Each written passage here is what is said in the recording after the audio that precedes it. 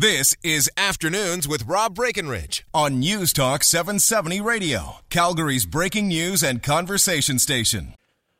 Welcome to this hour of the program. It is Afternoons on News Talk 770. Rob Breckenridge with you. Our telephone number again, 403-974-TALK. That's 974-8255. Call us or text us, same number, and we'll have more time for your calls and your texts coming up. But look, obviously, as I said before, the top of the hour, we've kind of been dancing around the issue of the carbon tax. There was a rally over the weekend, ostensibly to protest Alberta's carbon tax, which takes effect in January. A rally that was overshadowed by some other things. But I want to spend some time here talking about the issue of the carbon tax, where Canada's going and where other countries have been. So Australia is an interesting case in point.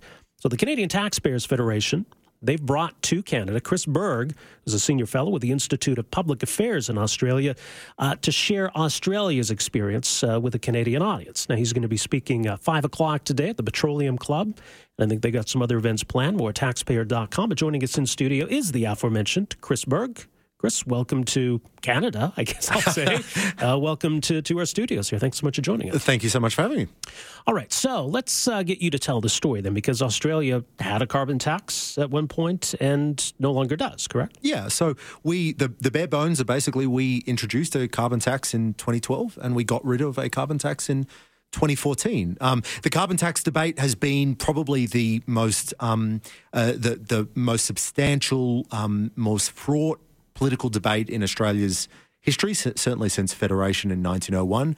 We've lost at least 4 leaders of political parties over the carbon tax. Mm-hmm. And fundamentally, people understood ultimately that raising costs on and lowering living standards to raise costs on energy is not going to do anything for the global climate.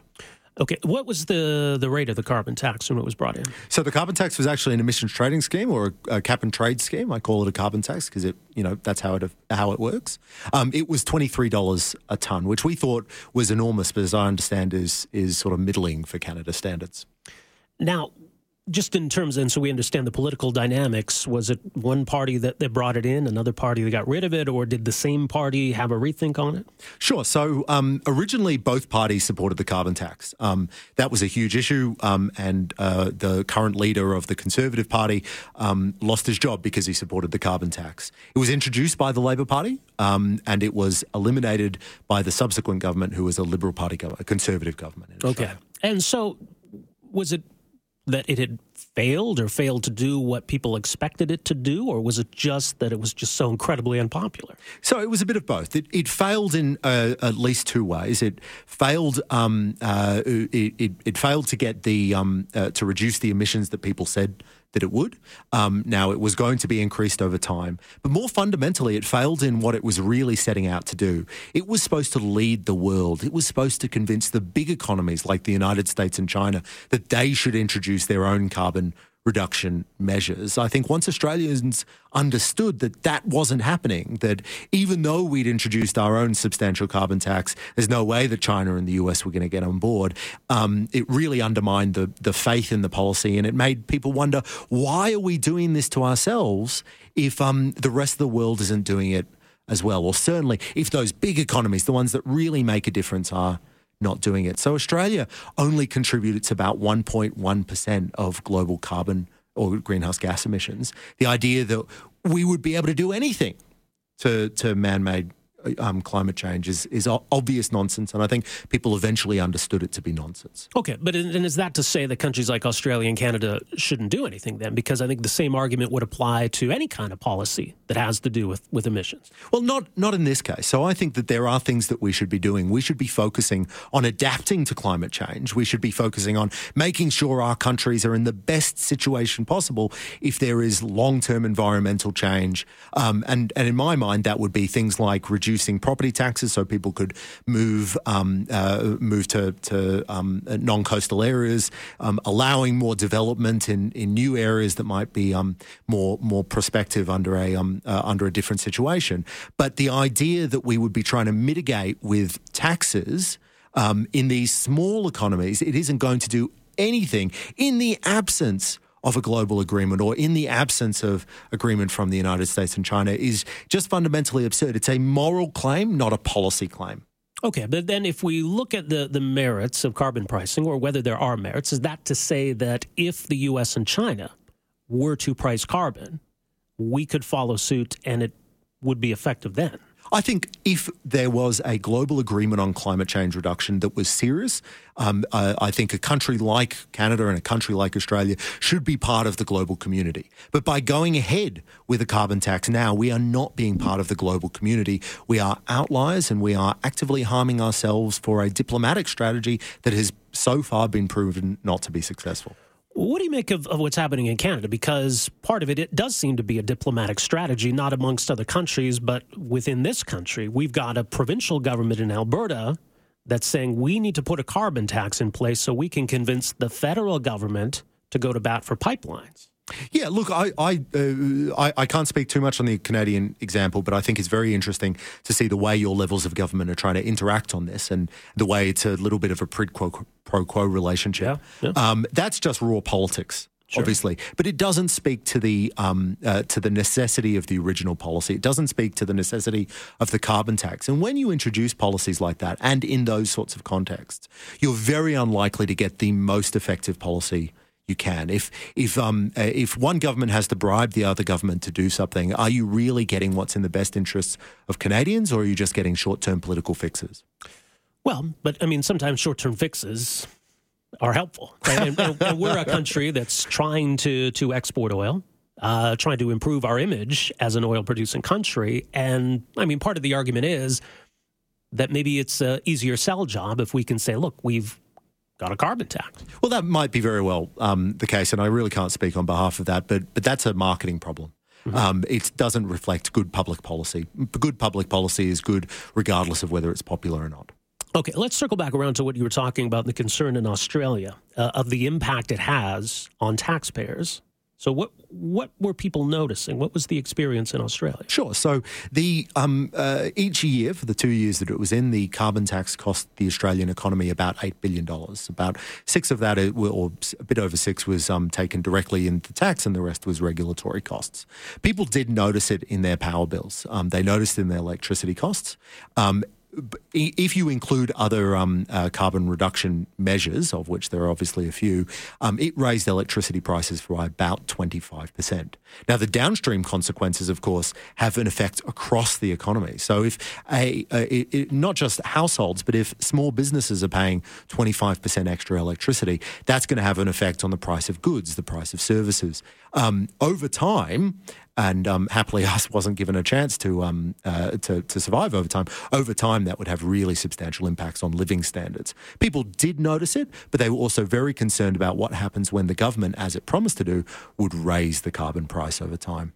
Well, and I wonder if there was any appetite in Australia, because there doesn't seem to be an appetite in Canada to make it a revenue-neutral carbon tax, to prove to people that it's not about taking more from you, it's about addressing emissions. So we'll bring in a carbon tax and we'll lower other taxes to offset that. Was that part of the debate in Australia? Well, it was described to us as revenue neutral. But the idea behind revenue neutrality in the Australian government's perspective was, well, they're going to spend all the money that they raise. Now, that's not revenue neutral. No. That's just promising to churn money back, to spend money on carbon investment and all that sort of thing, and to hand over money in compensation and so forth. Right. So when you hear revenue neutrality, you have to be a little bit sceptical that the government is actually going to be revenue neutral. They're going to see a giant pot of funds and they're going to want to spend it. That's how governments work. Well, you're describing what's happening here. That's exactly how our premier has described it. I mean, therefore, any tax is revenue neutral. I mean, we could bring in a 20% sales tax as long as the government spends all the money. I guess it's revenue neutral. In a funny way, isn't that worse? Like they say, no, don't worry. We're not going to pay down the debt. We're just going to spend all this new money. Like that's substantially worse in my mind. So would it change the equation if it truly were revenue neutral? I have heard these arguments, and I haven't seen a revenue neutral carbon tax in that sense, and I haven't, and it certainly wasn't proposed in Australia. I don't think it would make it a good tax, though. Taxing energy specifically, as opposed to taxing all consumption or taxing all land, doesn't make it a more efficient tax. It would be certainly more desirable than the alternative. but I wouldn't embrace it as the sort of most economically rational taxation strategy. What are we comparing it to? I mean, we can compare putting in a carbon tax to not having a carbon tax, but how does the price on carbon compare to regulations? Because regulations have costs as well. Yes, they do. Unfortunately, I can speak to the Australian experience that we got both. So it's all well and good for governments to turn around and say, I'm choosing the most rational market mechanism. I'm looking at a carbon price or an emissions trading scheme, and look at the theoretical purity of it. But in Australia, we got the carbon price, as well as renewable energy targets, as well as regulations about energy efficiency standards, as well as massive subsidies to renewable energy. We never get these pure models. So I'm an economist, and I'm sympathetic to models of market purity that a lot of economists will propose, but that's not what politics gives you. Politics gives you a mess, regulations, taxation. All of this is just to push out a political message rather than get the best public policy. That's why I'm skeptical. Okay. Well, and I understand that skepticism. It sounds then that the answer is because politicians are going to make a mess of things that we opt to do nothing. Yeah, you should have a default skepticism about these things because they have to go through the legislative process. They have to go through political incentives. They have to buy off various interest groups and so forth. So it's all well and good to dream up a perfect taxation system, and a lot of people have done so. But that's not what you get out of the political system, and we will never get it. And we have to, when we talk about these issues, we have to remember we live in a democracy. Interest groups have to be bought off. You're never going to get that pure model.